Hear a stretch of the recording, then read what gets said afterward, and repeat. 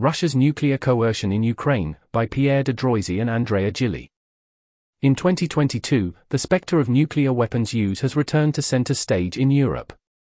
From the very beginning of Russia's invasion of Ukraine in February of this year, Russian President Vladimir Putin has brandished his country's nuclear sword in an attempt to compel Ukraine to capitulate to Russia's demands, and to deter NATO from intervention. This is the most significant attempt at prolonged, consistent, and conscious nuclear coercion against NATO and its partners in almost 40 years. We must therefore reflect on Russia's nuclear coercion with considerable scrutiny. The role of nuclear weapons, deterrence versus compellence. In crisis situations, nuclear weapons may be used in two ways: to deter, deterrence, and to compel, compellence. Deterrence prevents aggression by an adversary via the threat of a massive counterattack. Compellence is used in the interest of obtaining something, like a peace agreement, via the threat of a massive deployment of force against an adversary. Preliminary evidence from the ongoing war in Ukraine confirms what many nuclear scholars have long argued: nuclear weapons are an effective tool for deterrence but often a weaker instrument for compellence. In Ukraine, Russia's nuclear threats were ostensibly meant to compel Ukraine to surrender, and Western countries to halt their assistance. In fact, Ukraine's armed forces have shown no inclination to end their defensive actions, even going so far as to strike Russian targets on Russian territory. Meanwhile, Western countries have neither halted nor slowed the flow of aid to Ukrainian troops. Still, discussions about the use of nuclear weapons in Ukraine have recently occurred at the senior level within the Russian armed forces, although without Putin's direct involvement. These meetings could potentially be first steps toward more serious nuclear signaling. Conversely, evidence from Ukraine strongly underscores the deterrent value of nuclear weapons. On one side, NATO's nuclear shield has helped to deter Russian aggression against NATO member countries in the eastern part of the alliance, especially in the Baltics.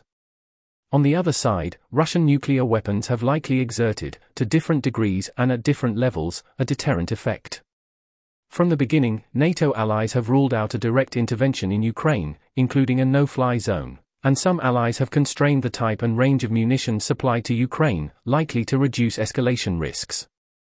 As a final note on the topic of deterrence and compellence, according to the late leading nuclear scholar Robert Jarvis, nuclear weapons support territorial status quo.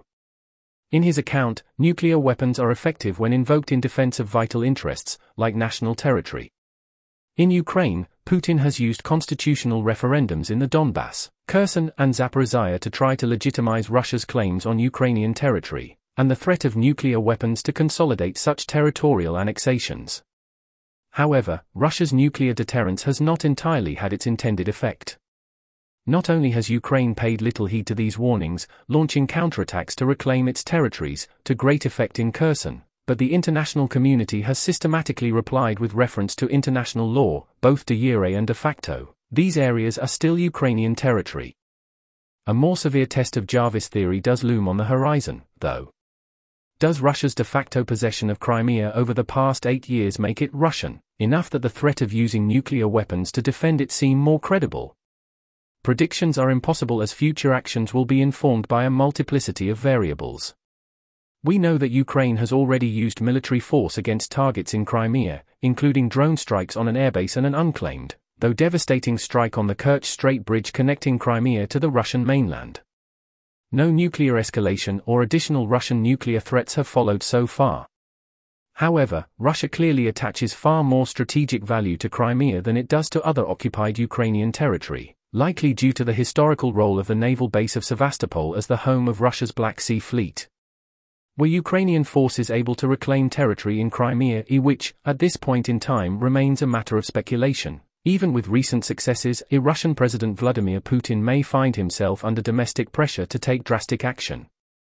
In short, the ambiguity that exists in determining whether Russia now considers Crimea status quo territory could lead to miscalculation that produces nuclear escalation. NATO's deterrent posture. Russia's willingness to invade NATO partner country, Ukraine, and to brandish its nuclear weapons reaffirm the central role that nuclear weapons play in the security of the alliance and its allies, at least for the foreseeable future. Neither disarmament nor a substantial de-emphasis of nuclear weapons in NATO's defense and deterrence posture is feasible or desirable at this time.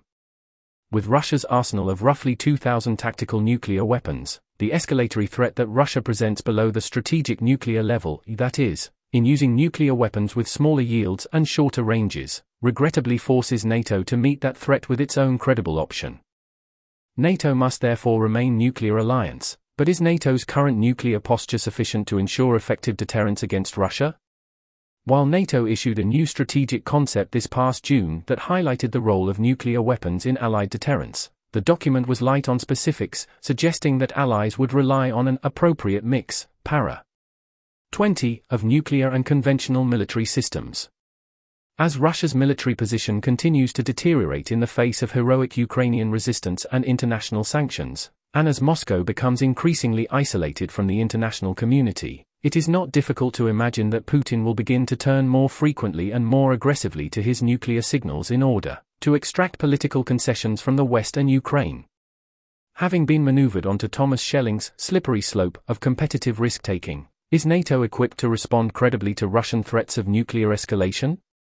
That Russia has not taken military action against a NATO member country, and has been careful not to take escalatory action that might provoke a direct NATO response thus far suggests that NATO's nuclear posture, based on nuclear sharing and the deployment of B-61 gravity bombs delivered by dual-capable aircraft, DCA, in Europe, is sufficient for the moment. However, Russia's behavior arguably vindicates the 2020 decision by the US to deploy the W-76-2 low-yield nuclear warhead atop the D-5 Trident submarine-launched ballistic missiles, SLBM, to complement NATO's current tactical nuclear weapon mainstay, since they are more survivable than the DCA-delivered B-61. In addition, the United Kingdom's 2021 decision, with its integrated review, to expand its nuclear stockpile by 40% may also be seen as a reasonable response. While the introduction of US low-yield SLBM adds technical and political flexibility to the strategic calculus, the alliance's nuclear posture builds on three decision-making centers: Washington, London, and Paris.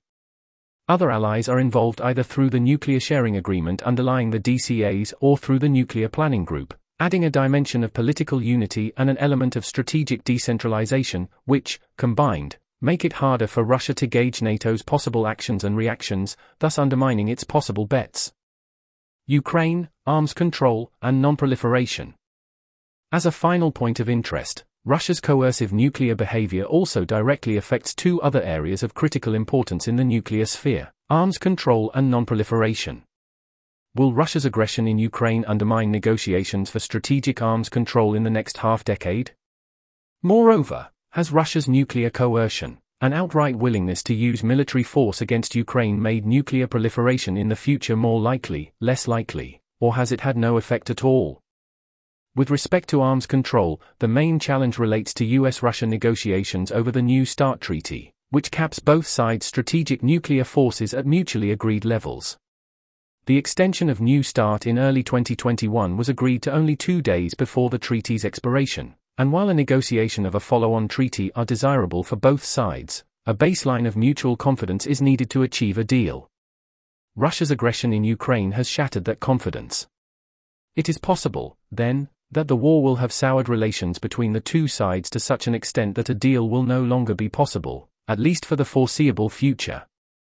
Moreover, the optics of negotiating an arms control deal, while the conflict rages on, could be negative enough that domestic and international political pressure, especially on the United States, precludes the negotiation of a deal.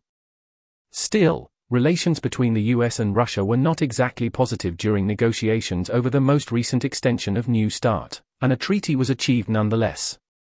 Equally, it could be argued that with the ongoing war in Ukraine and the instability that has been brought to the European security order, now is not the time to add further instability by abandoning arms control at the strategic level.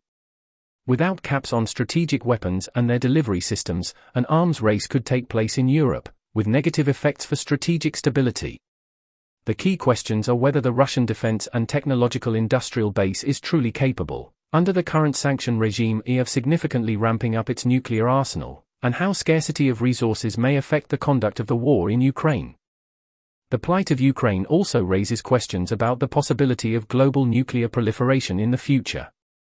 In 1993, John Mearsheimer made a now famous argument, That Ukraine's relinquishment of the nuclear weapons it inherited from the Soviet Union would be a strategic mistake. Had Ukraine possessed nuclear weapons in 2022, Russia almost certainly would not have invaded. Thus, other states may view Russia's aggression as an example. While you may feel some security today, as Ukraine felt after the Budapest Memorandum of 1994, such security may not last forever. Still, we should also note the problems with Mirshima's argument. It fails to consider that Ukraine lacked the infrastructure to maintain those weapons and the nuclear codes and expertise needed to use them. The institutional and human knowledge needed to ensure the functionality of those weapons remained with Russia. In short, possession does not equal credible deterrence in and of itself. Conclusions. Russia's nuclear signaling and coercion is deeply destabilizing for the international security order. It presents one of the most significant challenges that NATO has faced since the Cold War.